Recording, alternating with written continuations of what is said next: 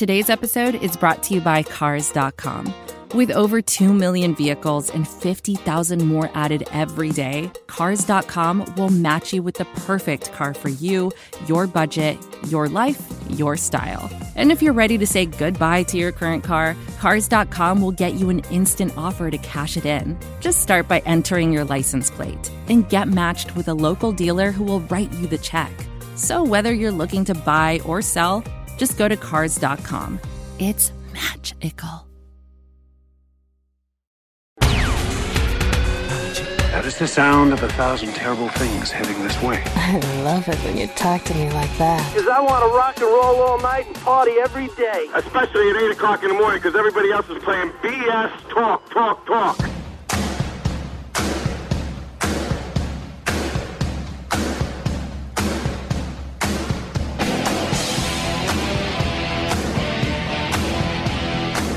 Yeah, I don't know. I just felt like the old open might make it better. I hope that you're not coming here to to hear that it's all going to be okay. But we'll get into it. First and foremost, before getting into anything at all, heart goes out to everybody in the Los Angeles area, out in California, where the fires are raging out there, and really is impacting a large area. And I know that we got a lot of West Coast dogs out there, and God bless you guys, and hope that all is that you're safe, and that your stuff is all good, and you don't suffer in any meaningful way. Now, so that's the first part of this. The second one is, like I say, I want to cut myself off again before I even get started. And I'm sorry to be discombobulated here a little bit, but I'm a little shook. I'm a little shaken, a little shooken over the activities of the last several hours. And that probably sounds a little bit better, a little bit clearer there for you. And welcome. My name is Easy Weave. This is Easy Does It on the DBN Network, where we are Browns fans talking to Browns fans. One of a tremendously awesome Browns fan is Thelonious7, who had he sent me his show, and I've been busy, y'all, and the last couple days I just I wasn't able to get it up on there, and now it's up now. It's on there. I don't have an article for it, but it's there. But you'll have to don't do not put any of the blame on him. He's awesome. He got it to me. I just didn't get it up in time, but for distribution early on. But just. It's still worth listening to. Thelonious is awesome, and that the fact that I am so deficient as a human being, and my character is so perhaps fatally flawed, that that I wasn't able to get the show up until after the big news broke today. So just don't hold that against him. Hold it 1,000% against me, where realistically your true ire should belong anyway. So anyway, I wanted to get that out of the way. As I said, the first thing was hopefully everybody that's out there that's affected by the fires is safe, and just heart goes out to y'all. Second thing is I'm not going to. There's no throwing in the towel here as far as. I can't. There's no. I can't.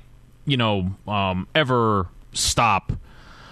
The idea that this stupidity would cause me to say, okay, that's it, I'm done. And I have to be honest with you, and I'll go through the whole timeline here. I haven't ingested all of everybody's point of view on all of this. I've gotten a taste of it, and this is really. I don't. Today was one of those days, and they happened for me. I'm a busy guy, and I was, very heavily engaged in my occupation, and thus, in the midst of prosecuting that and going throughout the course of my busy day, accomplishing things and doing a whole lot of whatnot and so forth, I get a text from Matt Mramer, and he is like, he is I don't know, the text digital version of a raped ape. I don't know if you guys remember that expression.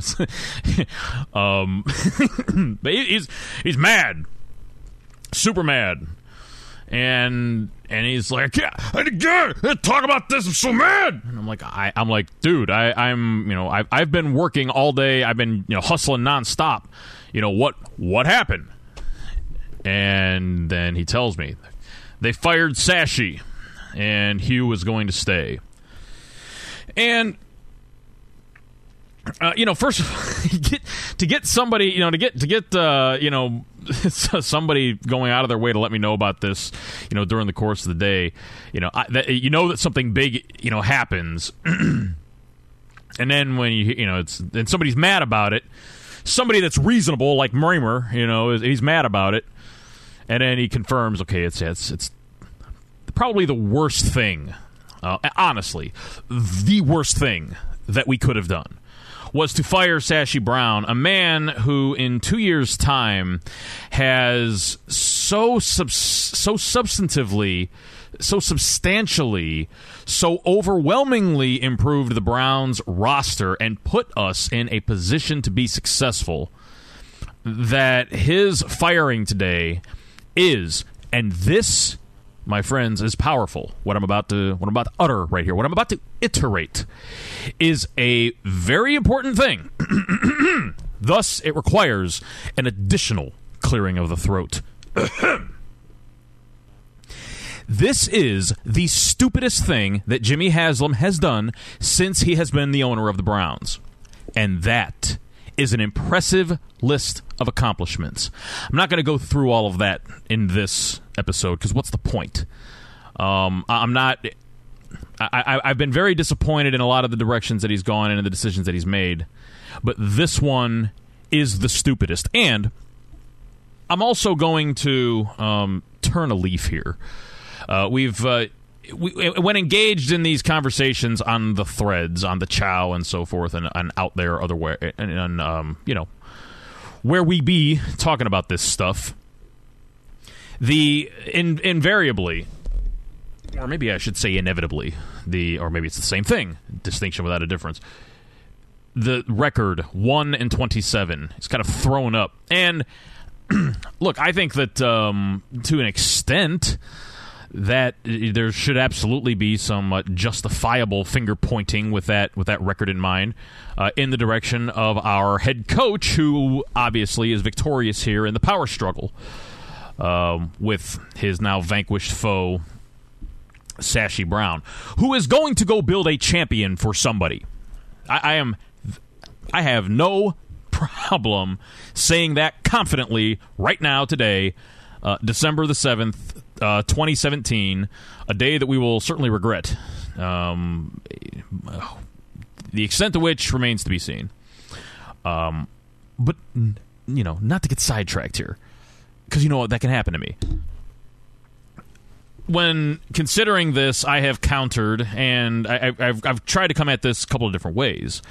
And I don't have the exact numbers in front of me right now, because it doesn't matter, because I'm not going to cite them anymore. But I would point out that we're like now 4-49 or whatever the hell in our last 53, however many games, and that goes back to the final 5 games of 2014.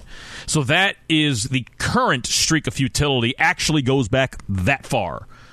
A full 3.5 seasons now. Well, I guess 3 full seasons if you just count where we are this year combined with the back end of 2014. Be that as it may. You go back further than that, and I've pointed out, I think the record now is like 34 and 115 or something. If you go back to the beginning of 2009, when we began the practice of replacing our head coach and front office every other year for that entire period of time up until now. The caveat to that being that we had Holmgren, Heckert for 3 years, but we and by the way, those guys performed the best so far of any of the people that we're talking about. But that's also offset by the fact that, or I should say, balanced, averaged by the fact that Bam Barty Chud only got 1 year.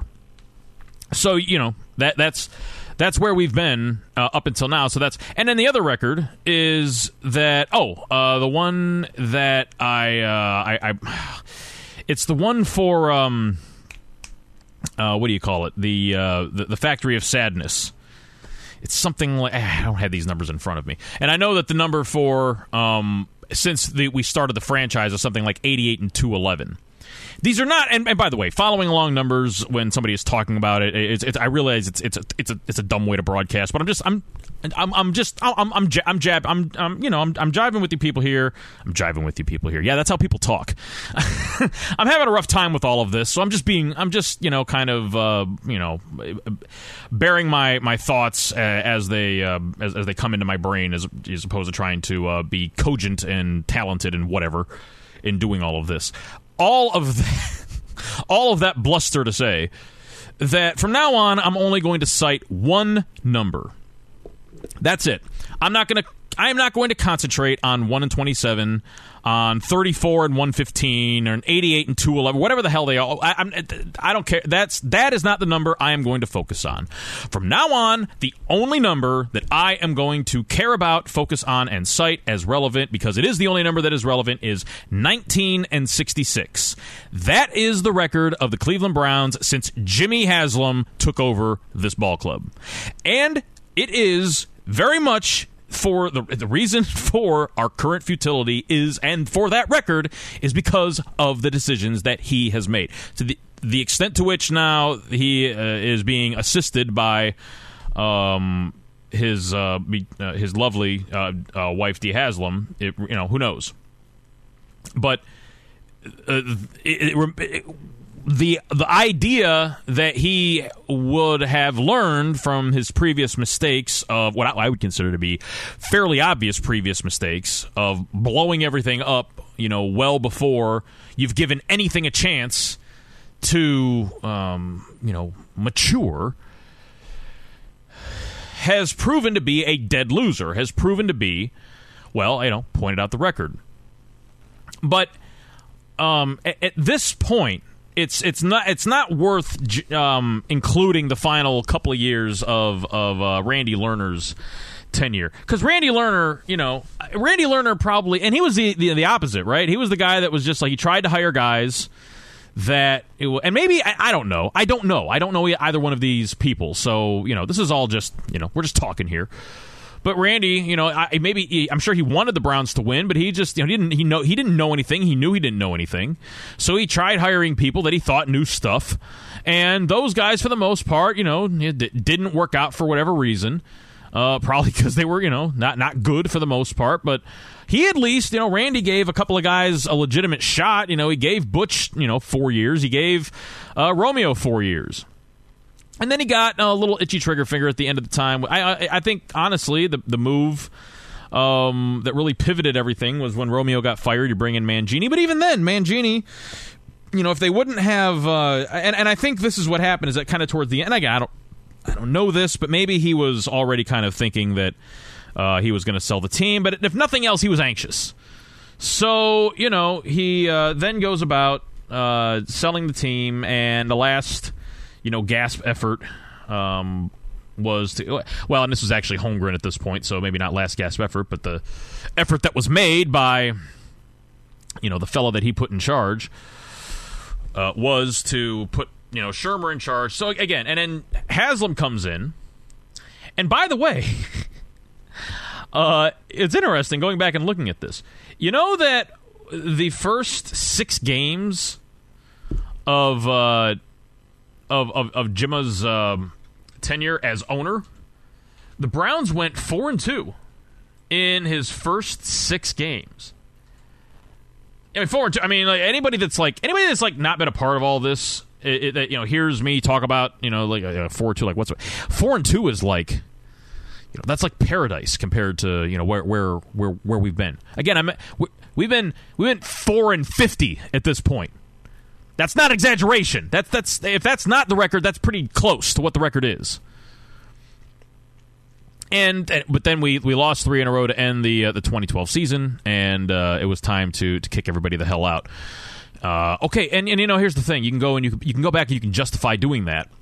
And to me, you get you fire those guys regardless of whatever. And look, they are the ones that brought in T. Rich and Weeds. So yeah, okay, that's pretty egregious, and especially to have done that after 3 years, that sounds pretty stupid. That's dumb. So we then bring in Banbarty and Chud, but then we 86 them after 1 year, and even at that, you think the Chud thing. If I get into that's just going to make me mad. All over again. Point is, it's fine that you decide that you're going to can those guys because you're the new guy, you're more hands-on, you're not Randy, and Randy, these were Randy's guys, and Randy's guys after 2 years they sucked, so let's get rid of them. I'm going to do things my way. I am truck stock Jim Hemhaw. Hee-haw, I know, but he then goes into the next season where we went 4-12, cans everybody again. Point is, that first 6 games, that was the best that it ever was for us. Well, I guess the start of the 2014 season, we were 7-4, but then at the end of all that, we end up going 0-5, and then from there we've been since then, since the end of the 2014 season, we've won a total of 4 games, including none here in 2017. And look at, I'm sitting here blaming Haslam for all of this. I am, no doubt about it, unequivocally blaming Jimmy Haslam for the futility. I have very expressly not gone on the blame game for all of this. I've more or less talked about what the process is and what it has been, what our process has been. We have had a process. It has been to bring people in, let them start rebuilding the franchise. They get about, maybe halfway, maybe, a little over halfway through the process before we decide we're done with it, we're canning everybody, and we start over all over again. And every time we do that, the revolution of activity, every time that happens, what we end up doing is the new guy comes in. If you have fired the previous front office, it's because you disapproved of the job that they did, right? Is there really anything to argue about that? Okay. So if you disagree with the job that was done, well, the job of the GM is to do what? Acquire talent. If you don't like the job that the GM did, that means that you probably don't like the talent that the GM brought in. Thus, if you bring in a new guy, you are saying to him, we would like for you to replace the talent that we have on the roster with new talent. And that's more than a little infuriating, given that 2 years ago, less than 2 years ago, we started this process by gutting the roster. A process that everybody was all in on, that we announced to the world we were going to embark upon, that was going to require patience, that was going to require that we stay the course, even if things are bad, even if things are as bad as they have been. And yeah, we come here every week and we know how bad things have been. We see how damn bad everything is and how bad things are. But you're never going to build the house if every time you get not even, past the point of getting the foundation up, you decide that it's time to tear it down and start all over again. Every other year. Every other year. This time we didn't even get through the full 2 seasons. Hugh Jackson is going to remain as head coach. And the way that, I don't know if it was meant this way, but the way that, and maybe he didn't even write it this way, but the way that I read Chris's original post about this on the site was that Hugh was going to be the coach into the 2018 season. Because clearly, I mean, the writing is on the wall for him as well. 1-27 is probably what, old Truck Stop is up there complaining about. And Hugh is saying, I can't, do anything about this because of Sashi. Given the press conference, and now I'm glad that I parsed it. You can go back and listen to, I forget, it was a couple of weeks back. I did a special where I parsed the Sashi Brown press conference, where I came away thinking that this guy was going to be the GM, heading into the next season. It seemed pretty clear to me. But Hugh was there saying that Sashi's not giving me the talent. I would imagine, given Sashi's demeanor during the press conference, that he was probably saying, "Okay, look, whatever. The most important thing is that we stick together here as a team." But that hasn't been the. And I don't know. Maybe I'm just extrapolating onto Sashi what I think would be the prudent corporate attitude and environment if you were trying to build a winning organization, which clearly we are not. But Sashi was, and as I say, he's going to go be successful somewhere else. I am absolutely 100% positive about that. But at the same time, I'm very, I'm obviously very worked up and agitated over all of this. At the same time, as I say, I can't stop, loving the Browns. It's just not really possible. I just can't, I can't even, stop, the idea when considering this in the past, it's not even that I could stop, loving the Browns. The only, possible option is that I could, stop watching the NFL altogether and really just stop watching football altogether. I don't, there's no way that I could just watch college football and not, and I mean, I don't know that, it's just not. And honestly, the reason that I've always loved football as much as I have is because of the Browns. The Browns are the reason that I love football as much as I do. I do love football outside of the Browns. I mean, it's not. I could watch any two football teams basically at any level play each other because I love the game. I love the game more than I love the game of baseball or the game of basketball. I certainly do love those two sports and in their own way, but really way more so than I love baseball. I love the Indians, and way more so than I love basketball. I love the Cavaliers, but the Browns, There's kind of a priority. There's like God, family, country, and the Browns. It's like it's kind of the order. And then everything kind of descends, from there. And so I mean, I could not,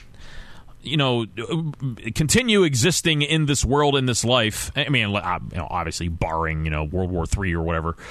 But I mean, I could not exist in this life not loving the Browns any more than I could remove my heart from my body and continue to physically live. It's just not possible. And so while I am very upset, I'm very agitated. At the same time. Yeah, and I'm very much pointing the finger of blame. At the same time, it's very. I'm very cognizant of the fact that he doesn't, have to care what I think about anything, and I have no reason to believe that he would, or and certainly from his perspective should. I'm just going by, my perspective because I've been at this longer than he has, from the standpoint of following the machinations and wanting the success of this team. I've seen this big picture play out, since before he came along and started. But I've also watched him, and it's been very disappointing. I would have now look. Having said all of that, he's still the owner, and while it's like at one point I remember in a particularly precarious situation, somebody on a team on which I was a member or a part or a side or what have you, He said, we are in a spot here where we are hanging by a thread. So what can we do with a thread? And the idea was, okay, it's kind of like, I think I've mentioned this before, that I had a guy that, I didn't have a guy. I worked for a company on whose property a guy that I knew leased us the business that we were operating out of. And the gentleman had in his office, when you walked into it, it was and I've seen this before, as a picture of a pelican. And it had just swallowed a frog. And the frog is just about down his throat and into his belly. But he's got just enough of his two arms hanging out of the pelican's mouth down around his neck, just strangling the hell out of it. And the caption underneath is, "Never give up." And I love that. And just in life, I love that. I love that whole... I love that spirit, never give up. That's something very quintessentially Browns fansian, that we never give up. The fact that we are all here, the fact that you are hearing me, the fact that I am talking to you and that you are hearing me, the fact that I am a guy that cares enough to set all this crap up to do this and to talk about it because I care, for no other reason than because I care about it so passionately, and that you care enough about it and about this team to listen to it, speaks to an almost unhealthy, almost psychotic devotion that is rooted in never give up, as in never give up the hope that eventually we can stop being the absolute laughingstock of professional sports. It's not a gimmick for me, and I'm sure it's not for you either. I don't follow this team because it's just like this freak thing that, what's it like to be a Browns fan? I mean, it's like they're always so bad, but there's people that actually care about them. Like, what's that like? What's it like to be one of those people where you just like a team that's just such a joke like that? I mean, there are people that exist that are like that feign whatever interest or what have you. That ain't me, my friends. My love affair with this franchise goes back multiple decades, and it very much, not to the extent that the old timers, the guys like Ska and Chuck, it's like Ska was there as Rome burned, but Chuck built it. That's basically the order. They were at least Chuck saw some of the glory days, like when they were actually the cock of the walk in the NFL. They were they at one time, this actually is true. At one time, the Browns were known as the New York Yankees of football. And it's just kind of disgusting to think about that in so many ways now, years later. But it's true. We were, 8 championships. It's a pretty impressive feat. But none in now 53 years. And certainly none on the horizon anytime very soon. But having said all that, because I'm not trying to just be Mr. Debbie Downer here as far as what what the future holds. Because really, I have to before I get into what I was about to say. Furthermore, that's a perfect place for furthermore, I guess. I really do, I want to commend the job that Sashi Brown did as the executive vice president of football operations for his time with the Browns. And I understand that for a lot of people, Carson Wentz is it, and then Deshaun Watson is it, and that's the only thing that matters. And because he got those evaluations, quote-unquote, wrong, that's the only thing that matters, and so he deserves what he gets. We're 1-27. Okay, fine.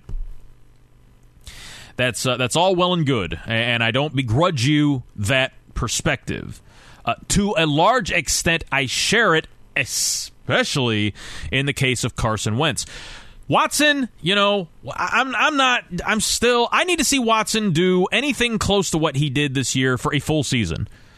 And I'm not saying that he's not going to. I'm just saying I got to see that before I'm going to join in on the navel gazing and the caterwauling and and the self pity of not taking either one of those guys. But you know what? I do hope that this ends that. I do hope that now that's. I mean, other than LOL Browns, and people are going to bring it up just because it's like the drive, the fumble, and everything else. I don't want. I mean, if from now on that conversation, because the guy he's now paid the price. He's now paid the death penalty for that egregious error and whatever else. I mean, that's probably not the reason why. It's probably just a power struggle that he lost with Hugh. But the point is now. And I'm not happy saying this either. Let me finish the thought on Sashi here, because in 2 off seasons, he took an old, expensive, bad, and really, I would say probably psychologically mind-effed roster.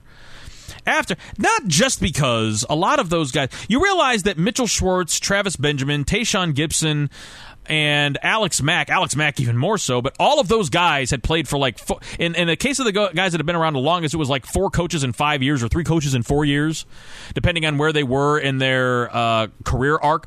I mean, that is an absurd amount of transition. And over that entire period of time, the only thing that we were consistent about was being a lousy team that lost. And every one of those players are and were right to leave and go someplace where they could experience at least the chance for some success. And all of them did.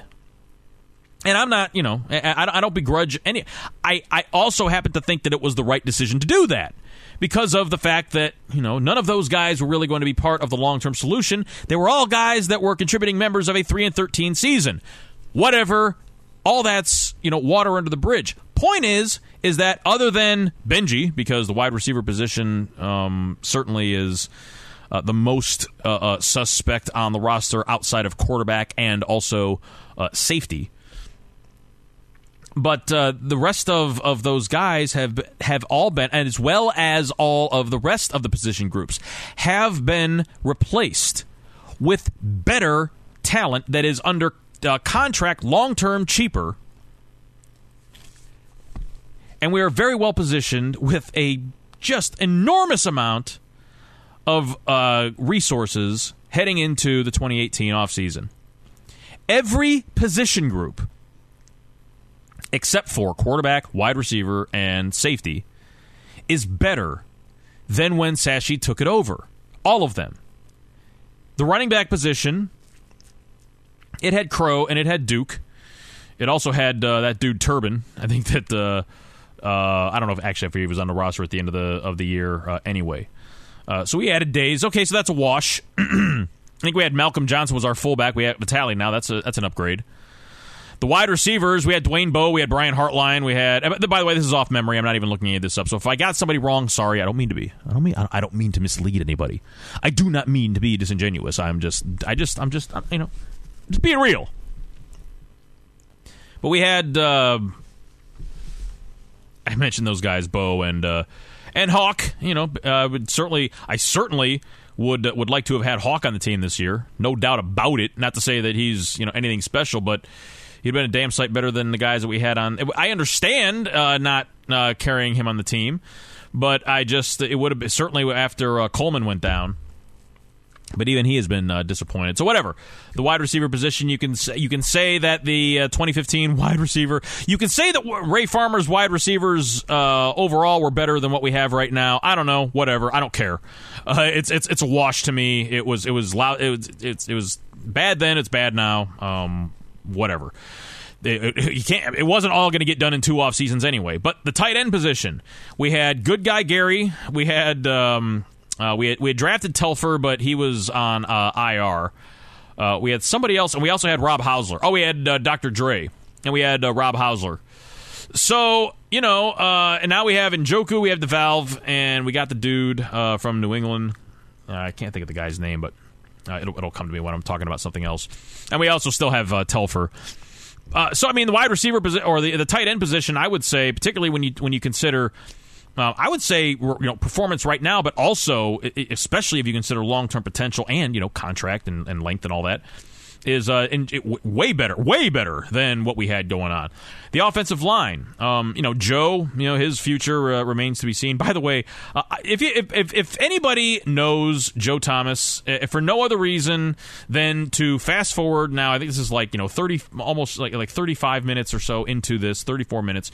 If or somebody that knows him, you can pass it along to him. For no other reason than just because, hey man, brother, I love you, and we had this little podcast network set up for the most prominent and the best Browns fan site on the planet, dogsbynature.com. And brother, it would be a flat honor if you would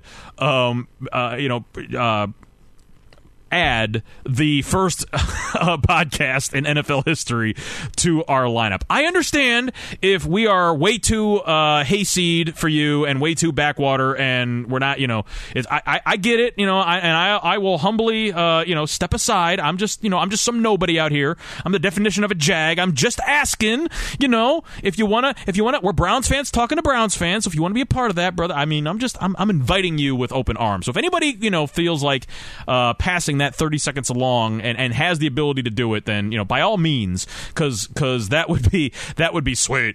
But more importantly than that, I really sincerely hope that Joe comes back and plays next year, because he is, he was having another all pro season and a first ballot Hall of Fame career. And I very much would like to see him come back and protect the blind side for whoever it is we are going to draft with most probably the number 1 overall selection in the 2018 upcoming draft. We shall see on that. But then Bitonio is he's a wash, but he is under contract, so that's a good situation.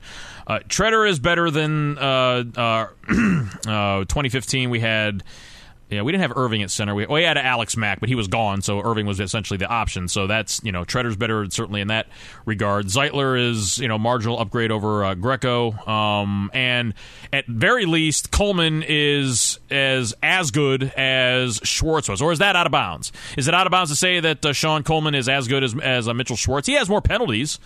I think that he does commit more penalties than Schwartz did. But you know what? He hasn't had two dominated his face-off games like Schwartz had against Doomerville and Wake at the beginning of the 2013 campaign.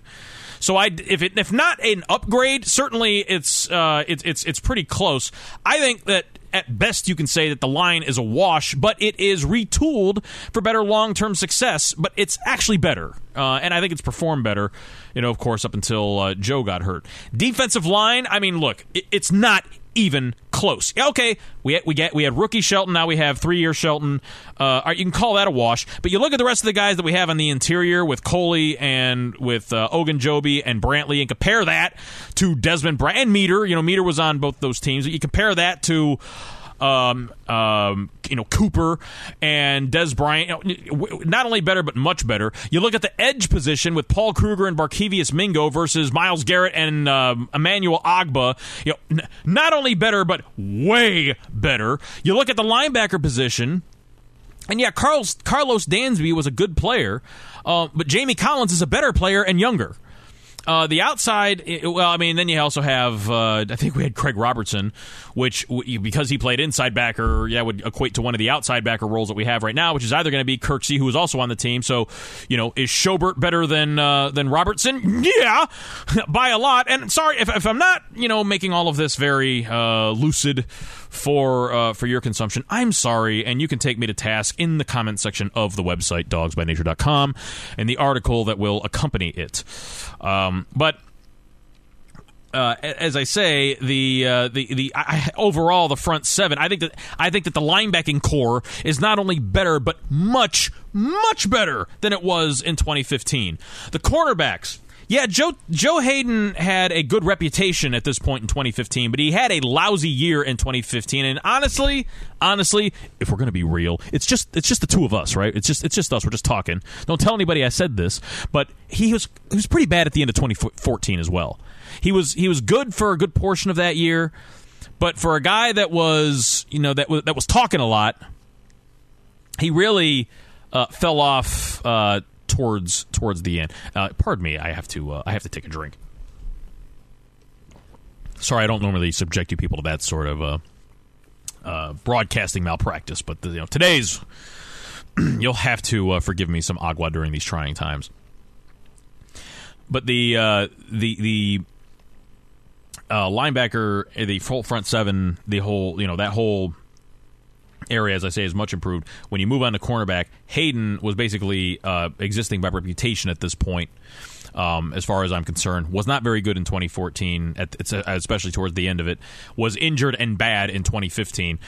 So we replaced him as the number one quarterback with Jason McCourty, who has been legitimately the best cornerback in the NFL this season, if you believe some metrics. Certainly not by gross interceptions or what have you, but he's certainly in the running. He's I doubt he's going to have like all pro or anything because he plays for the Browns, but he's had that sort of year. So okay, you disagree with that? Fine. He's better, way better than Joe Hayden was in 2015. So then you compare Breon Body Calhoun and Jamar Taylor to who we had lined up after him, which was Tramon Williams and who else? Who else did we have? Oh, yeah, I remember who else we had. Justin Gilbert and Pierre Desir. That's who we had, and whoever we drafted. We drafted like Carlos Gaines or whoever, or Charles Gaines. Why did I think he was Carlos? Anyway, those were our cornerbacks. So, yeah, I would say that we upgraded in that time. And then you look at the safety position, and okay, I'll hand it to you. Dante Whitner and Tayshaun Gibson were better than what we have right now, or at least the performance of what we had up to this point. Yeah, but those guys, I mean, if you want to talk about some bad play, the play of the safety position in 2015 was not much better, if at all, than what we have gotten this year. Although Whitner did get better as the season went along. He had, he kind of had his pride hurt because he had a very, very, very, very bad beginning of the season. But he righted the ship a little bit towards the end, and I will give him that because I am fair, and because also he's a Buckeye, and I'm loyal. So, but Gibson, he was pretty much just lousy the whole year. So, it is what it is. We have bad safeties now, but we had bad safeties that we let go. So again, all right, it's kind of like the wide receiver position, kind of like the quarterback position. I kind of jumped right over that, right? I kind of went through the entire position. Oh, we had Travis Coons, and now we have Zane Gonzalez. All right, whatever. You tell me whichever one you like. I'll take Zane because he doesn't have the trajectory problem. Andy Lee for Colquitt. Colquitt's good. And, of course, you remember Andy Lee just refused to tackle. And I know that that's not right, but I just like goading people. But I skipped right over, Benji was a better return guy than Peppers. Okay, cool. Still, gone through the entire roster there. Obviously, the glaring thing is the quarterback position. So we had Drago, we had Austin Davis, and we had Billy Mupkin Vegas. So we compare that to Kid Zeppelin, Cod, and Hogger. I don't know. I guess McCown in 2015 is probably the best quarterback play we've had. I don't know, certainly since DA, and DA, a lot of that was kind of smoke and mirrors as well. Drago had legitimately a good 2015. See, he played the quarterback position well for us for most of 2015. We just had a terrible defense, which mostly had to do with talent, but also had a lot to do with scheme. But a lot of it had to do with talent, and we've essentially completely rebuilt the defense. And I don't really know. Actually, I don't know if our options right now were Drago, Vegas, and Austin Davis. who, as Crawford pointed out, is just so boring that I couldn't even come up with a nickname for him. I don't really know that would be worse than what we have right now, except for the relative unknown that is Kaiser.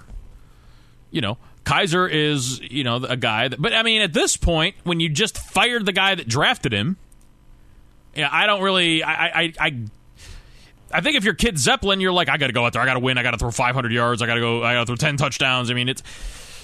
And that's probably going to cause him to make mistakes in a game that I think that we could win this week. And I hope that we do win this week. I really desperately hope that we win this week. That would certainly... it wouldn't make everything better, because this is an unforced error. What we did today is something that we didn't have to do. And because we did it, we have taken a step back as an organization. How severe that back step is going to be remains to be seen, and is going to be entirely dependent on the choices that we make next. And all I can say is that the history would indicate that the decision maker is probably going to hire somebody that he's going to fire. We'll see. Maybe they'll just do. I've been saying all year that if they are going to fire Hugh, that they could promote from within, and that would be the best way to, provide some continuity and some, progression from year to year, and try to keep things together as an organization. And I was for that, and now I guess we can look at that same type thing in this case. And so maybe the move now is to promote Ryan Grigson to straight up GM. How'd you like that? By the way, that's something that I'm going to get to as well. I haven't received an email that he's cool with it, but no, I don't assume that. I don't assume that he won't be. But Rufio, in this kind of post chain that we do for there's like this email group between people that write for the website, and so he put in there, and maybe he posted this elsewhere, but it was basically the worst case scenario, as far, because somebody said it couldn't get worse, or it could definitely get worse, and so he writes this entire litany of stuff. I am debating whether or not to read it all. It's extensive, and it is quite comprehensive in terms of exactly the recipe for it just being over forever. And I got to be honest with you people. I was driving to the microphone here, thinking about how I was going to talk to you about this. I was very, very tempted to just open with and come at it with the attitude of it's over, from the standpoint of it's never ever going to get better, because we have a guy that is chronically incapable of seeing a plan to fruition. I'm not going to go there, and not because I'm just trying to be Pollyanna. I'm not going to go there because it's not in my heart, and and it's not in my mind either. I always try to beat back my initial emotional reaction to whatever is happening, and or to fend against the conventional wisdom on whatever thing breaks out and is immediately assumed in the public psyche and so forth. But and something like this, I have my immediate and it's sad. I mean, it's just very, very very sad. But again, after going through all of that, obviously the move, or I should say the moves, that and there may be, by the time you hear this, you may have already read. I got to tell you, I got the text from Matt, and I kind of went back and forth with him a little bit.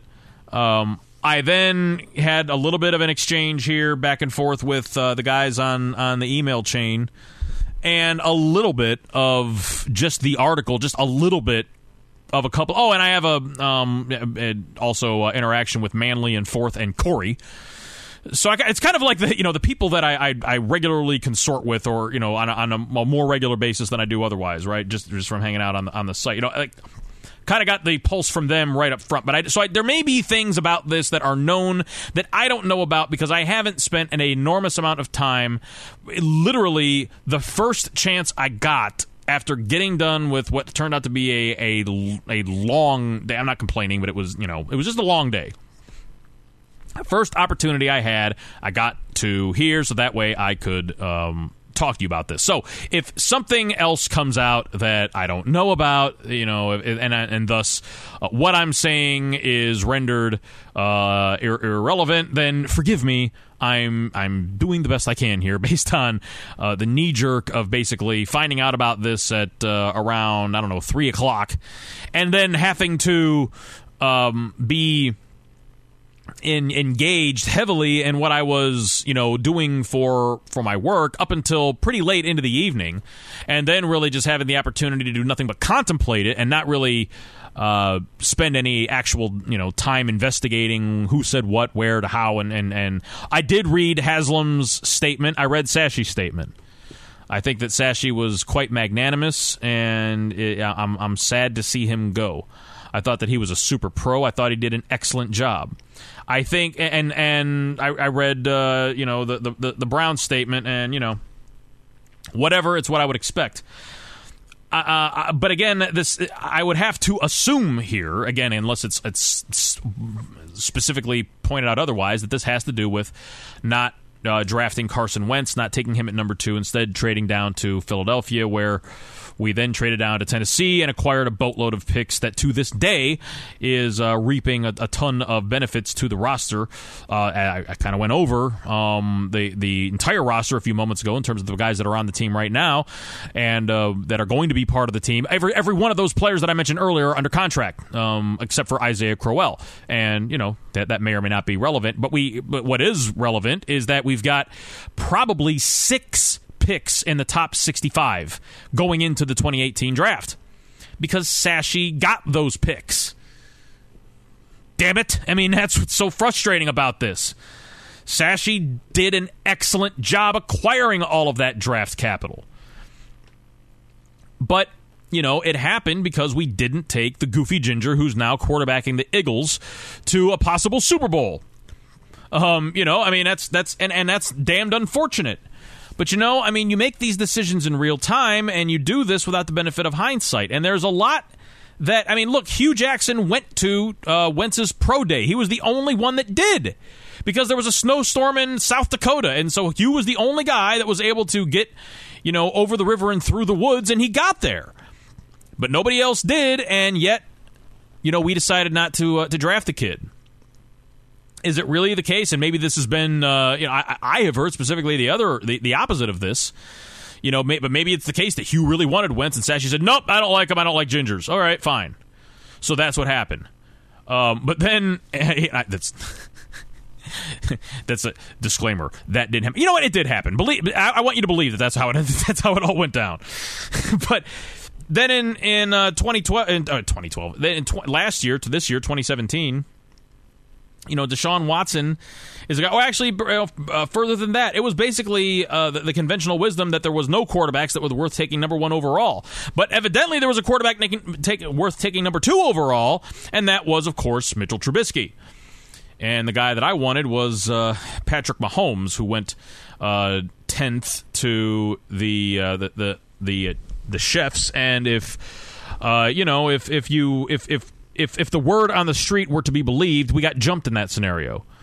That Kansas City got the beat on us, and they moved up to get the guy that we wanted. And, if that's the case, if Hugh really want, and Hugh did kind of complain about it after, draft night, that, we tried to get somebody, and, we did end up getting Deshaun Kaiser and Brock Osweiler, but, I'm talking about serious quarterback options here. So, yeah, Sashi did not, deliver on getting a quarterback, even though he had a chance to get a good one there. And yeah, I was a fan of Deshaun Watson coming into the draft. I certainly did not expect him to play at the level that he played at coming into the league as quickly as he did. And yes, I think that because I don't want to come across sounding like sour grapes or like I'm rooting for his failure because I want for us to have been proven right, because ultimately it doesn't matter at this point. The damage is done.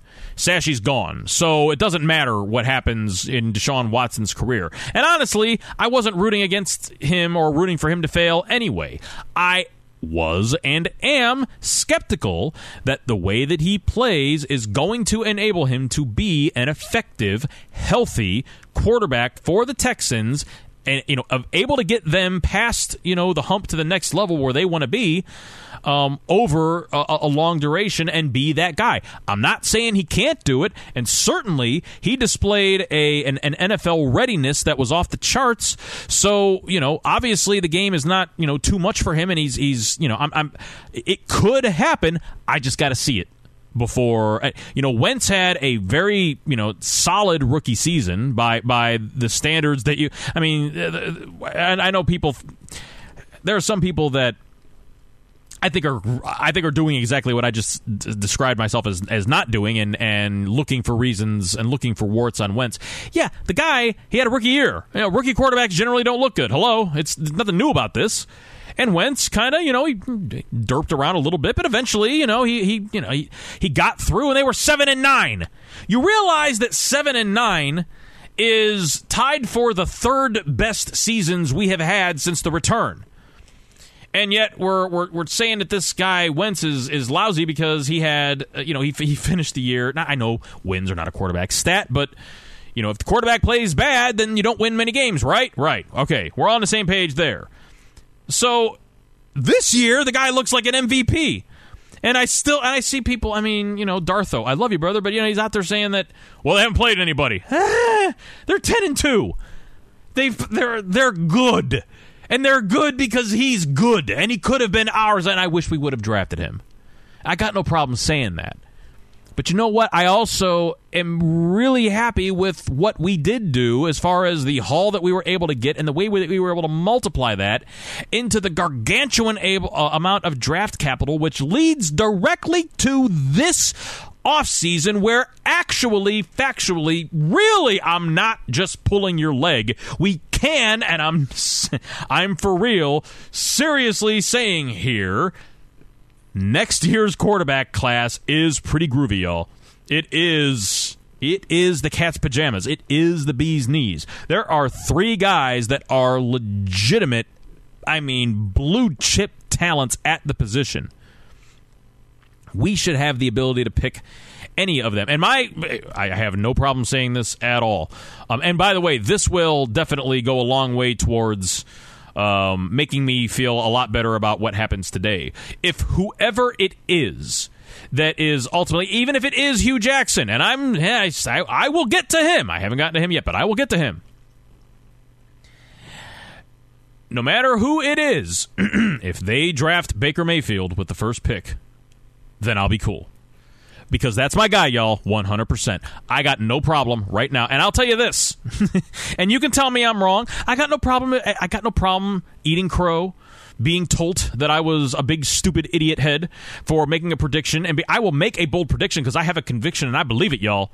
And my prediction is that Baker Mayfield and the Sooners are going to win the national championship. That I'm telling you, it's going to happen.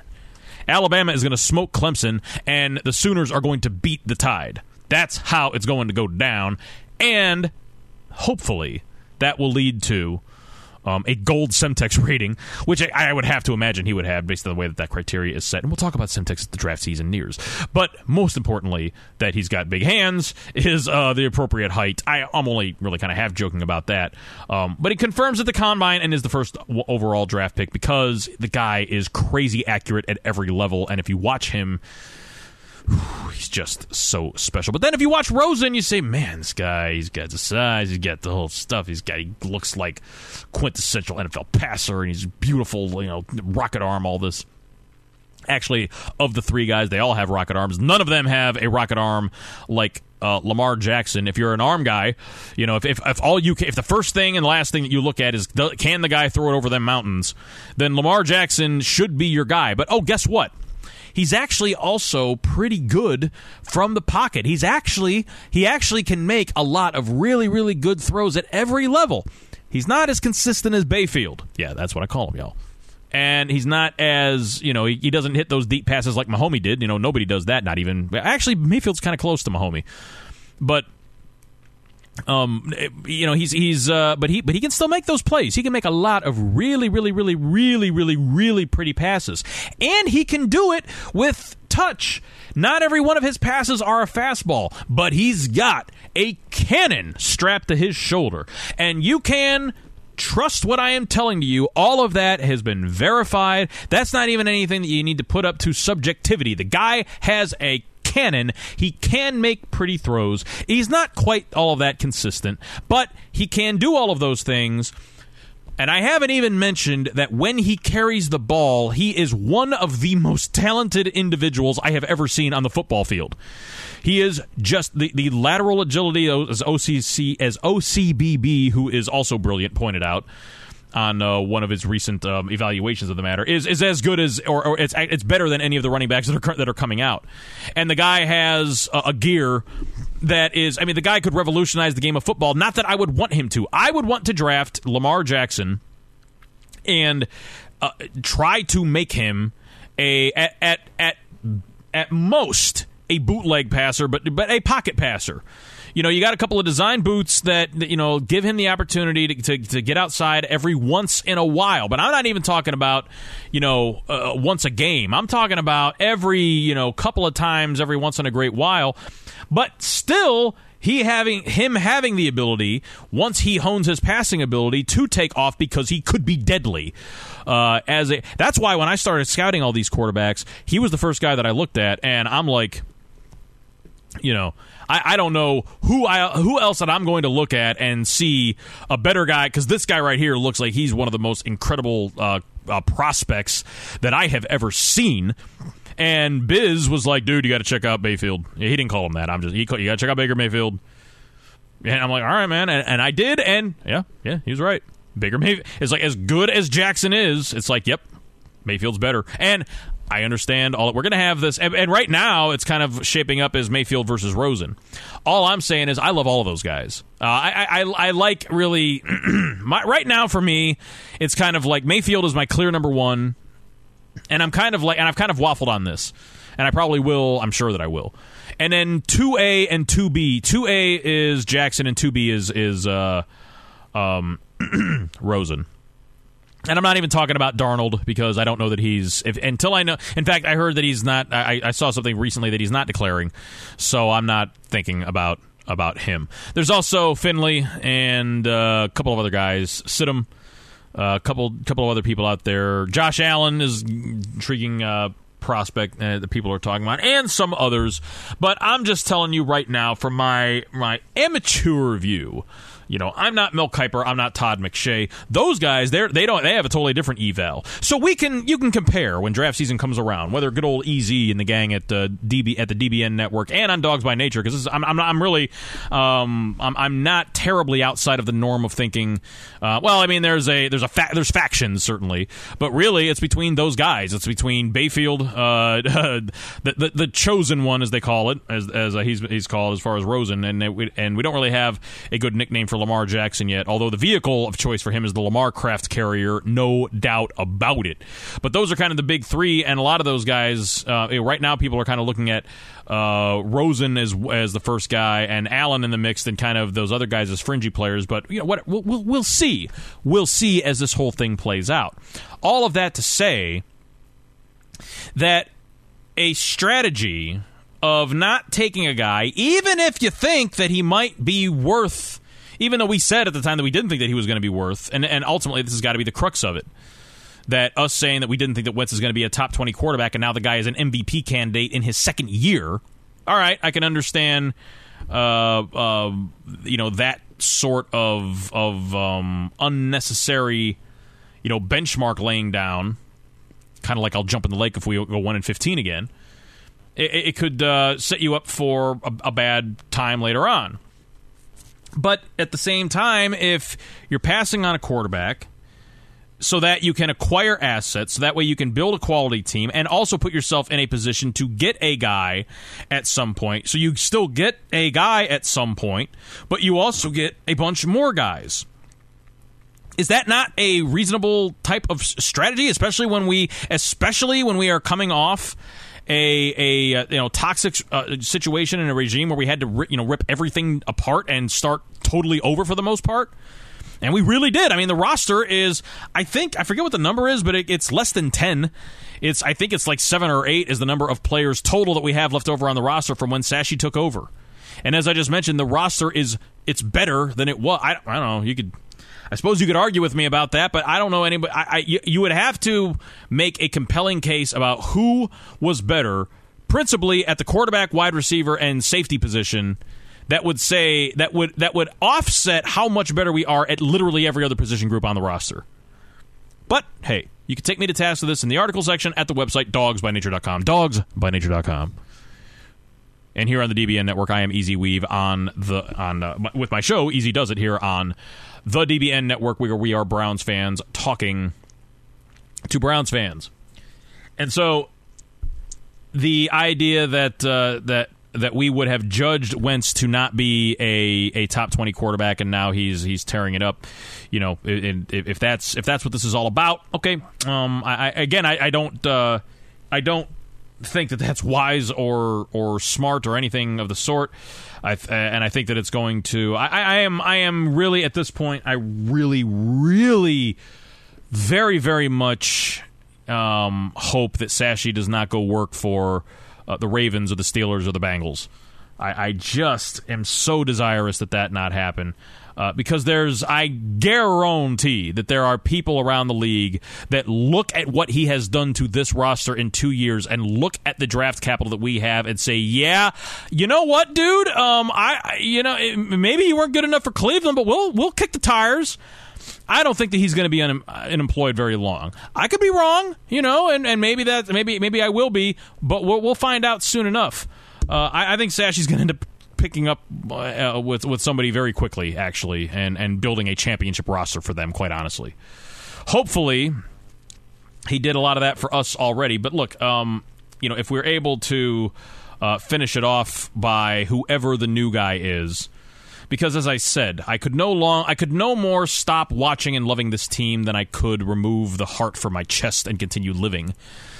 So whoever the new guy is, it's like this. It's not your fault that your boss is not a good owner from the standpoint of running an NFL team. It's not your fault that the guy that hired you fired the last 5 guys that he hired to do the job that you're doing.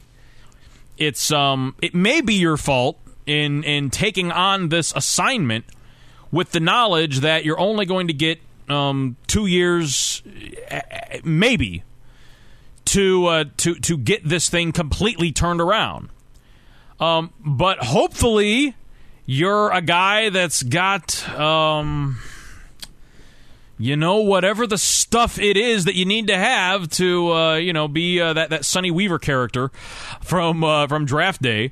Maybe, and at this point, whatever, we could hire Kevin Costner for the role or for the job. I'm good with hiring Kevin Costner to be the GM at this point because we're probably just going to fire the next guy any damn way. But whoever the next guy is, I'm still going to be pulling for, and that brings me to Hugh Jackson. It's pretty clear here that no matter what else happened, it seems that the conventional wisdom is has it very clear in their minds that this was the result of a power struggle that Hugh won and Sashi lost. And I have no reason to believe that it was anything other than that. I'm simply holding open the possibility that it could not have been that. It could have been squarely, Haslam looking at Wentz's stats every day and finally, in a fit of rage says, "You're fired!" I don't know. It's all rote speculation on my part. But let's just roll with the notion that Hugh won the power struggle here. If that is the conventional wisdom and that is the prevailing thoughts, if that is, at least as far as I've been able to ascertain, thus, if this thing doesn't get better next year, Hugh is kind of really leveraging a lot on the future. And really, a lot of the guys that Sashi brought in are going to have to, get better and improve if Hugh is going to ultimately succeed here. That's why it was always a precarious notion of getting rid of either one of them, because it does kind of naturally follow that the other one isn't going to be very far behind. And that's kind of where we are here.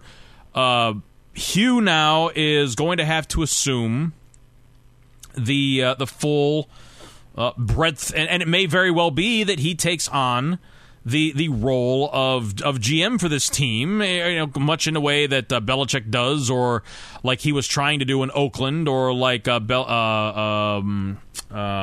Butch Davis ultimately ended up doing towards the end of his time here. And here's the thing. I've been very critical of Hugh Jackson because Hugh Jackson, to this point, has been a bad coach. Hugh Jackson, to this point, has had a terrible first 2 seasons. Hugh Jackson has conducted himself in what I would consider to be a much less than professional way. And not to say that professionalism is the end-all, be-all of existence, but in this case, it was injurious to the healthy functioning of the organization, in my humble opinion. But obviously, his strategery and the tactics that he employed to effectuate it were effective, and Haslam thus chose him and said goodbye to Brown, who again was very magnanimous in his departure letter about all of this, and which makes me very sad, because as I say, he did, in my opinion, a good job here. Even though I can say that, even though I would have done things differently. I absolutely, and I'm not even saying that with hindsight. I was very effusive. I really wanted us to draft either Wentz or Goff, but I really wanted Wentz. But I would have been fine with either one of them, but I really wanted Wentz, and I would have loved for us. Okay, fine. I realize that would have taken a whole different course. Those butterfly wings can't be unflapped. But even with that, I'm able to look at that situation and understand that while making that move would have made us winners right now, as perhaps might have Deshaun Watson being drafted by us. The converse is true. If he would have come here, maybe he doesn't tear his ACL. Maybe he just comes here and rips it up for the entire season, and right now we're leading the division and about to go to the playoffs with a rookie quarterback, Maybe that would have happened. I don't know. But you know what? Even if it would have, and even if we should have drafted Wentz, and that would have meant that we would have been winners right now, it doesn't mean that we couldn't have been winners another way. A way that involves us building a really solid roster and then going into this offseason with possibly the best quarterback draft class we have seen in a generation. And a whole bunch of other boatload of draft picks along with that to address basically 2 positions, wide receiver and safety. One of those may be done. Josh Gordon looked great on Sunday, all things considered. I mean, he can get better. He had, he certainly all that. Corey Coleman is, he's had his ups and downs, but I haven't thrown in the towel on him. 3-year rule. And all that, but I am disappointed in him for a variety of reasons. But whatever, I'm not going to belabor the point. It is a better wide receiver situation than it was just a couple of weeks back. And amazingly, with those 2 guys back in the lineup, Kenny Britt is playing better.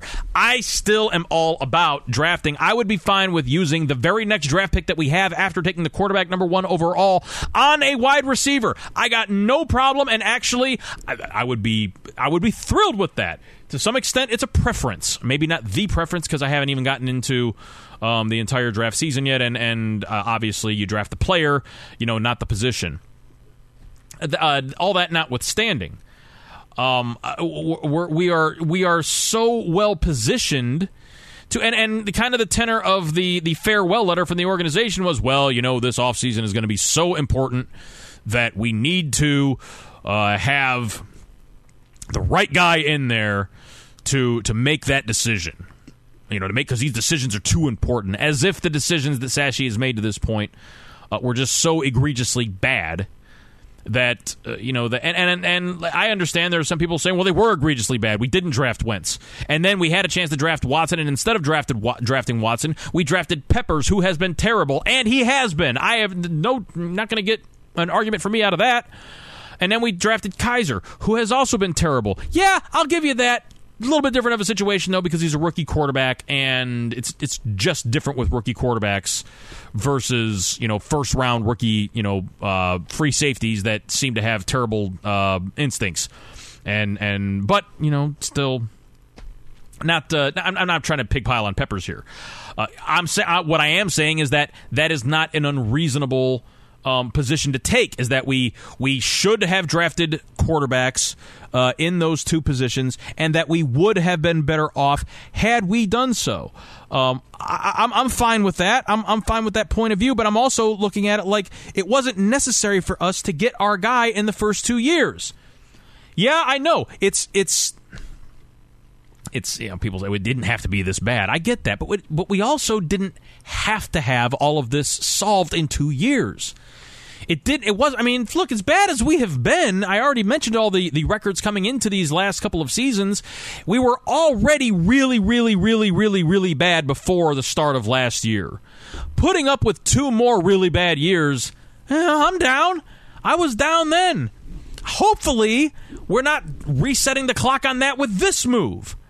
I'm only just barely teetering, off of the brink, on landing on that conclusion, because I'm where I'm now shifting my attention to. And again, by the time you hear this, it may have already been determined, and you know something that I don't know. At this point, if it's going to be Hugh, then fine. Just let Hugh be the guy. With counsel from Ryan Grigson or whatever, but let Hugh be fine. Let Hugh go finish off this whole thing with the buku draft picks that we have remaining. I just sincerely hope that the move is not to spend a second round, which would be the number 33, a second round pick tender for AJ McCarron. I just desperately hope that is not what happens. What I hope happens is that we go into the draft and Hugh drafts the guy that he likes. That he looks at who's out there, and I hope that guy is Baker Mayfield. And I know that people say, how can you possibly want him to? Because look, I'm just saying, whoever the guy is, I want to be successful. That's it. Whoever the guy is. And here's the other thing now. With this move, I now kind of am forced to invest a huge amount of hope capital into Hugh Jackson. Hugh's got to be the guy now. I was very much more comfortable with the idea of letting Hugh go and bringing in a new coach and keeping Sashi. Now that that's off the table, I am unfortunately gun against the wall 100% now behind Hugh, not only staying but being the stabilizing force behind this franchise for a long time. Otherwise, we're just a hop, skip, and a jump away from this being just the continuation of the wasteland it has already been this last bloody score that we have all lived through. And I am, just deeply desirous that whole thing end. And thus, it now comes down to Hugh Jackson. And I read somewhere some stupid thing about how, well, now maybe that he's got the sort of players that he'll be able to get, that he'll maybe hire an offensive coordinator. What the heck? What sort of cop-out? I am not going to be without criticism of the man because he deserves it. He has done a bad job coaching this team this year. And I'm from a player standpoint, from a development standpoint, I have been, I have been somewhat supportive from the standpoint of the players do continue to play for him. And yeah, being a player's coach, that's important. And you know what? It actually is more important than the game management aspect of the game. But you know what? The game management aspect of the game is a reason why we are 1-27, Hugh. When you give your opponents an additional possession at the end of the half when you don't have to, that's a reason that you lose games, Coach Jackson. When you call timeouts, when your offense or when your defense has just, gotten a big play and the other offense is discombobulated and it's a, second and long situation, it's a 2-minute drill at the end of the half and you call timeout and give them an opportunity to not only regroup, but get the ball down the field and get in range to score, before the half starts. That's the reason that we lose games. Now, you know what? I've been cutting you some slack all year because everybody in the NFL is bad at that. Number one. Number two, well, Belichick's good at it. He's gotten better at it over the years because he's been coaching for a really, really, really long time. And even he makes stupid mistakes from time to time. All coaches seem to be deficient in this area. So you know what? I'm willing to overlook it to a degree, but a lot of this stuff is over the top bad from the management of the game standpoint. So you know what? I'm not just coming at this with a fist, okay? I am also coming at this with hopefully a soothing arm around the shoulder because I love you. I do. You have to understand this. I do love you, and I want you to be successful. I am banking a ginormous amount of my future emotional capital and happiness resource on you being successful. So all I'm saying is that I hope that, because I'm assuming that you're listening, whoever was able to get this to Joe, Thomas was also able to get this to you. I love you, man, and I want you to be successful, but I just hope that part of all of this is as you are coaching more, you get better at all of this. Because, I'm not the type of person that even though you have not been good, I don't believe that you can't get better. And certainly, if you feel like you got to get your guys, and I'm hip to that. I know that's the way this whole thing's got to be, that you have to get your own players, that you have to get your own guys, that you have to get, and I hopefully a lot of the guys that are there on the team are your guys. Because about the only thing that would cause me to totally throw in the towel here is if we start and as I say that, you can't see me, but my foot is shaking with nervousness and anxiety as I ventured out. So I can't read that Rubio post because it would probably throw me into a full on heart stroke. But I am the thing that would just end it for me or would come really close to it would be if we start looking at the guys that are on the roster right now like they're not our guys, and we start giving up on guys like Schobert and Ogunjobi and Coleman, the tackle or the wide receiver, or whoever else that you like, DeValve, whoever else that guys that we brought in that may not be stars, but they're guys that you can just see if you give them a couple years to kind of ripen, they can be pretty good players for us. Not guys that you're going to necessarily count on to be superstars. But you know what? Here's the thing about that. Every team that is good to the extent that they are able to be in a championship conversation, even the teams that are the most stacked, you look at the New England Patriots or the Seattle Seahawks or the Atlanta Falcons or whoever, the Steelers. Those are teams that at best, when you look at them, they probably only have one or two or three maybe superstars on the entire roster. And the real key is that one of them is the quarterback. That's but I mean for all of them, I mean the Patsies got Gronk, they got I guess Cooks. I don't know if you can consider him in that category. McCourty certainly, and the linebacker whose name is evades me. He played on the inside with Jamie Collins. It'll come to me. Hightower. So they got some, and they have. So I mean, they got maybe more than their normal share. But you think, okay, you look at the Falcons. Matt Ryan is Julio Jones. Anybody else? Is Alex Mack? Would you consider him in that category? Maybe, I guess, possibly. I haven't really watched him this year, so I don't. Devontae Freeman, good player. I don't know that he's good player. I don't know that he's a one of these game changing elite. A blue chip type players that I'm talking about here. Certainly, you want to get as many of those guys as you can. But when the Packers won the Super Bowl, they had Rodgers, they had Clay Matthews, and who else? Was Greg Jennings an elite wide receiver? Was Jordy Nelson an elite wide receiver at that time? Did they have anybody on their offensive line that was elite? And they had kind of Charles Woodson had an elite career. I guess he was at that playing at a very, very high level at that point in time.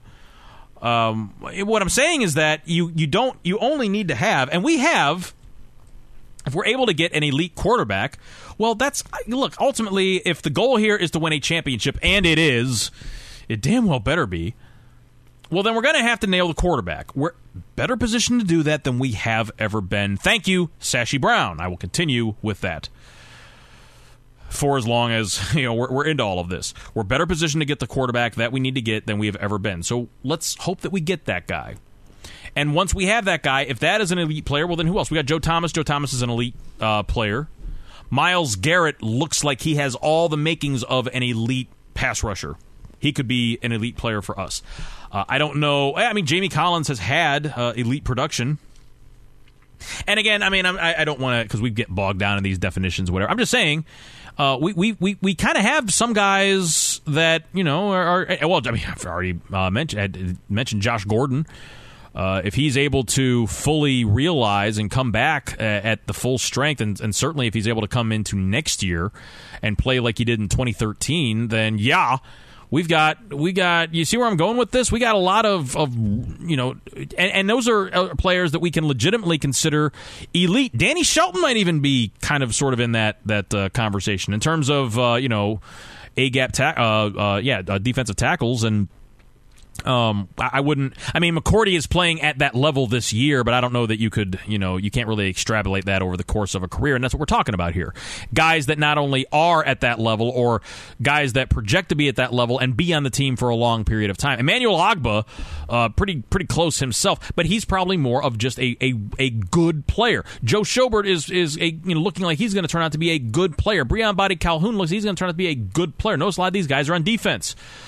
And there's, like I say, DeValve looks like he's going to turn into a pretty good player. Sean Coleman looks like he's going to turn into a pretty good player.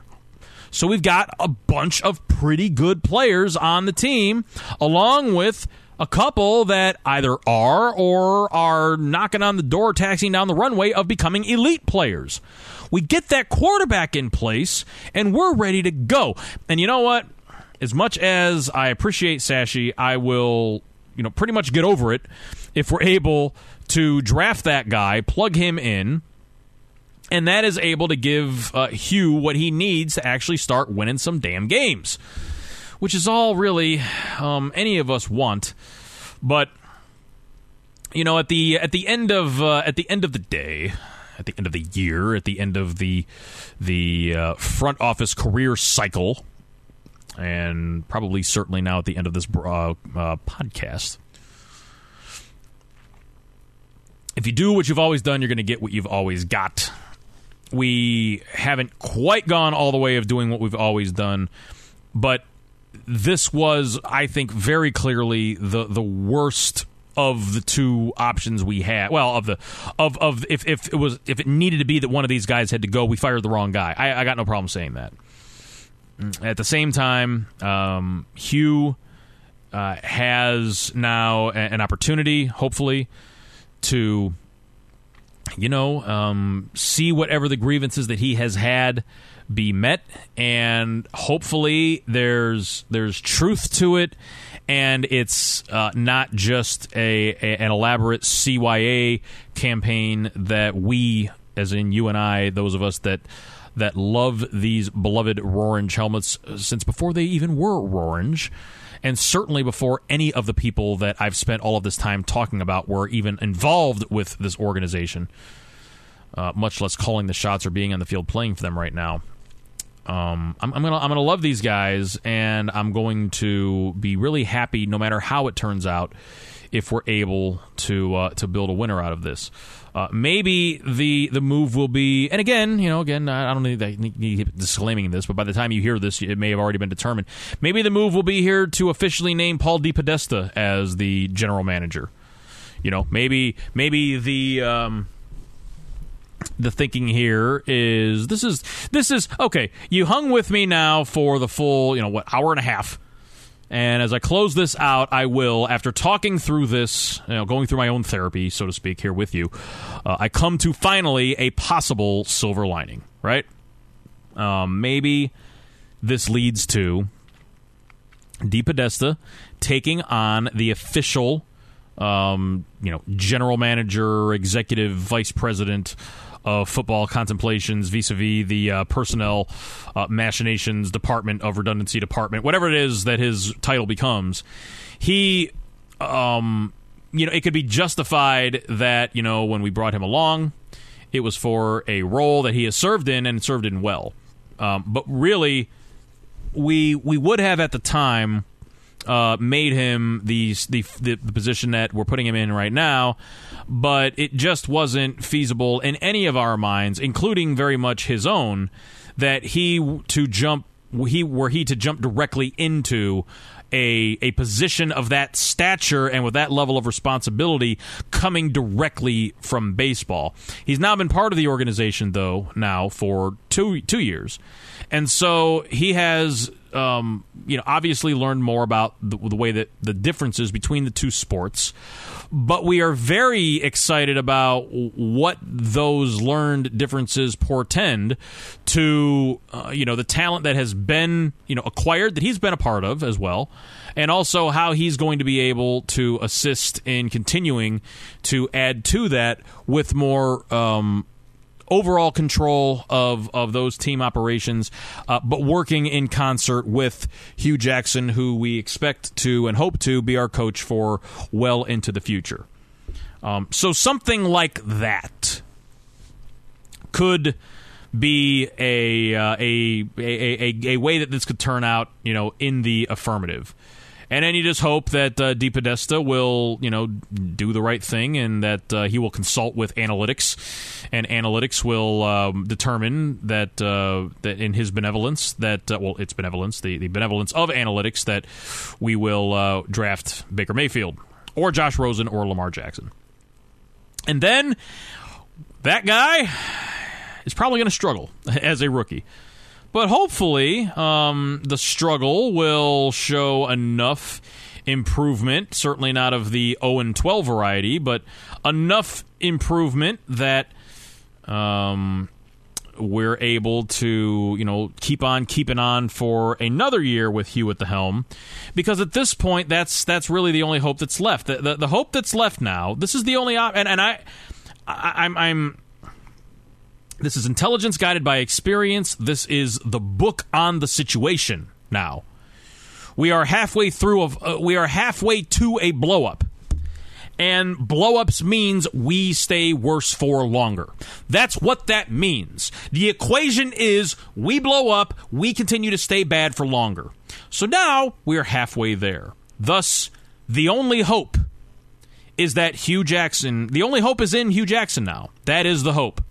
The hope is that, first of all, that in my own case, I will hope that my analysis of all of this has been wrong to some degree. But you know what? I'm not going to hold out too much hope for that, because I've seen this whole thing materialize like a slow-moving train, and I don't hold back in any way at all.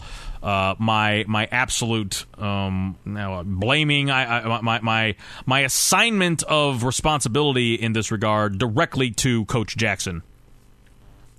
And that will be that is my perspective, and that's not going to change vis-a-vis the way that all of this has started.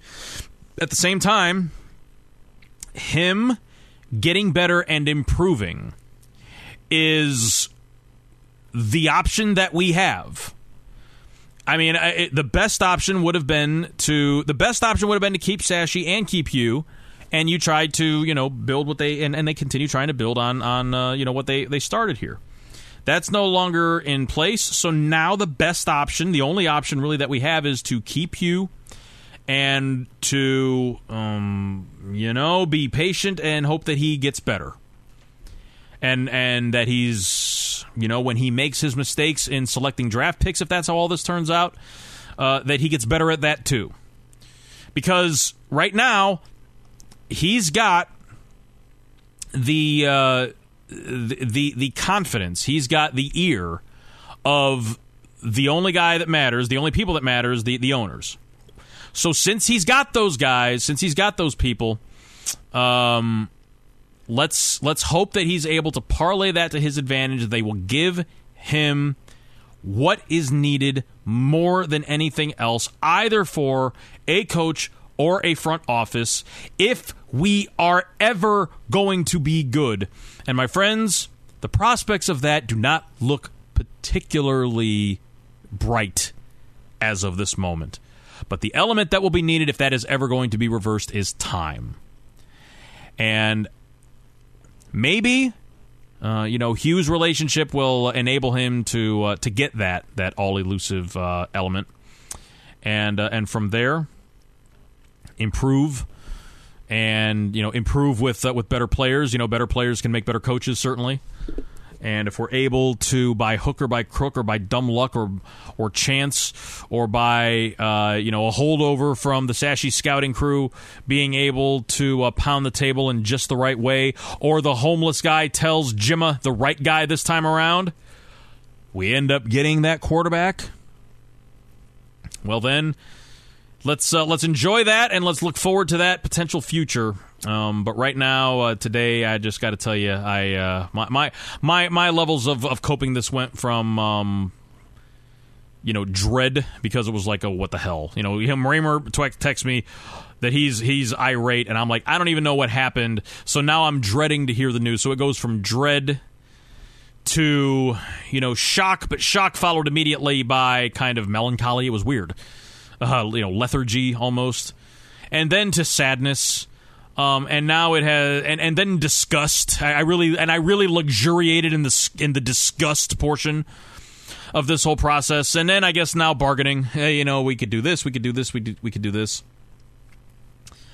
and now I just I'm to the end of it, and accepting that it probably just means that we're probably just going to be worse for longer than we needed to be. 0-16 seems like a genuine possibility now, not because of anything that, because obviously Sashi doesn't affect the team, but I think that this stuff does affect the team. Maybe I'm wrong about that, but we'll see. In the meantime, one of the reasons why I can never give up this team, even though it would be attractive to do so possibly on days like this, is you guys. You mean more to me than you know, and the relationship that we have, that I know how much this means to you. I know how much it means to me, and I know how much it means to you. That means as much to me as this whole team, as all of it. Us becoming a winner, this preserving the heritage, all that. You guys matter more, honestly, to me than that. It's that bond that to me holds all of this together, and without it, I no doubt would have given up a while back. Like my dad did. It's and like a lot of people did. When this team, moved, that the team moving ripped, it did felt like they ripped my heart out of my chest when that happened. And yet I've been faithfully sitting here, waiting here for 18 years for us to get back to, where we were at the end of the 1994 season when we went 11-5 after the fourth year of Belichick's plan had come together. And it wasn't a fluke that we went 11-5. His plan was coming together, and we were about to be a really damn good team. And we've been over this, talked about this before. And I have been, wanting us to get back to that, and we were so close. I thought in 2002, and then Al Lerner died, and his son was unable to garner the interest, or just get lucky enough to hire the people that could turn it around. Now we've got a guy that actively sabotages the effort. But I hope that I can do this. I can hope that I'm wrong, and that Jimmy and Hugh have a bond that appears to be obvious. I'll say it this way: that Hugh's bond with Jimmy enables him to remain in that position for a long time. And even as bad as Hugh has been this year, and even as problematic as his coaching has been, and even as injurious, obviously, as his backbiting turned out to be here, he's got to be the guy now. He's got to be the stabilizing force. We've got to keep this together. We've got to keep this plan together one way or another, and the way that it needs to be done right now is Hugh. It would be great if we're able to, promote somebody from within. Like I say, the possibility of DePodesta would be ideal, which means it's not going to happen. But hey, as I always like to say, being a Browns fan means that one day you're going to die. And with that, I bid you a farewell, a good night. I love you. I do. You guys mean the world to me. I hope that whatever else is going on in your world, that you are well. I started the program, and I'll end it by sending my best wishes for a quick end to, and then rapid recovery from the wildfires that are ravaging that entire area out there. And so I appreciate you being here, as I do every time that you are here. We'll keep plugging away. I will talk to you, God willing, again on Sunday after the Browns hopefully are able to pull off their first win of the year against the Brent Hundley-led Green Bay Packers. But until then, my name is Easy Weave. This is EzDoesIt on the DBN Network, and I appreciate you more than I can possibly say. Good night, good luck, God bless. So.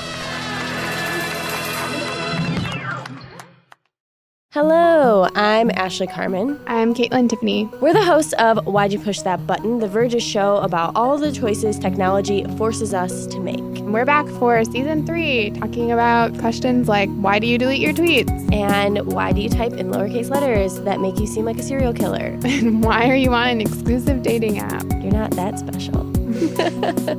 We're releasing a new episode every Wednesday, and you can find us anywhere you typically find podcasts, which is Apple Podcasts, Google Podcasts, Pocket Casts. So go ahead and subscribe and check us out. Hello, I'm Nilay Patel, the editor-in-chief of The Verge and host of Decoder, a business podcast where I interview CEOs about big ideas, the problems that come from those ideas, and how they make decisions. It is also surprisingly about org charts. It comes up a lot. We're launching a new limited series that we're calling the Centennial Series, where I talk to CEOs of companies that are over 100 years old, like Xerox, Barnes & Noble, and more. There's no 100-year-old company that's without its struggles, and it's been fascinating to talk to these CEOs about which parts of these companies' history are important and which parts they can let go. A little spoiler for you, if a company is over 100 years old, there's a lot of drama to talk about. It's been a good time. You can listen to the Centennial Series right in the Decoder feed. New episodes of Decoder are out on Tuesday, and the Centennial Series is out on Thursdays. Check it out. We think you're really going to like it. You can get it wherever you get your podcasts. Most of the time, we talk about tech in terms of a handful of gigantic companies, like Google, Meta, and Apple. But some of the most interesting stuff we find online is the product of a single person. When you're working on your own, I think there's this beauty of being able to come up with an idea and then implement it then in that moment. You don't have to have permission from someone else. There's no red tape. In the Vergecast series Solo Acts, we'll get to know these people, the tech they use to get stuff done, and the obstacles they face trying to compete with the giants. Some people that I talk to and my friends are like, your competitors are Zuckerberg and Musk. Like, aren't you kind of afraid of that? Every Monday, our friend Ashley Esqueda will be curating and hosting these interviews and sharing with us what she's learned. I can't believe the McRib locator was originally a tornado locator. Right. Pretty wild. Listen to our Solo Acts miniseries now in the Vergecast feed, anywhere you find podcasts.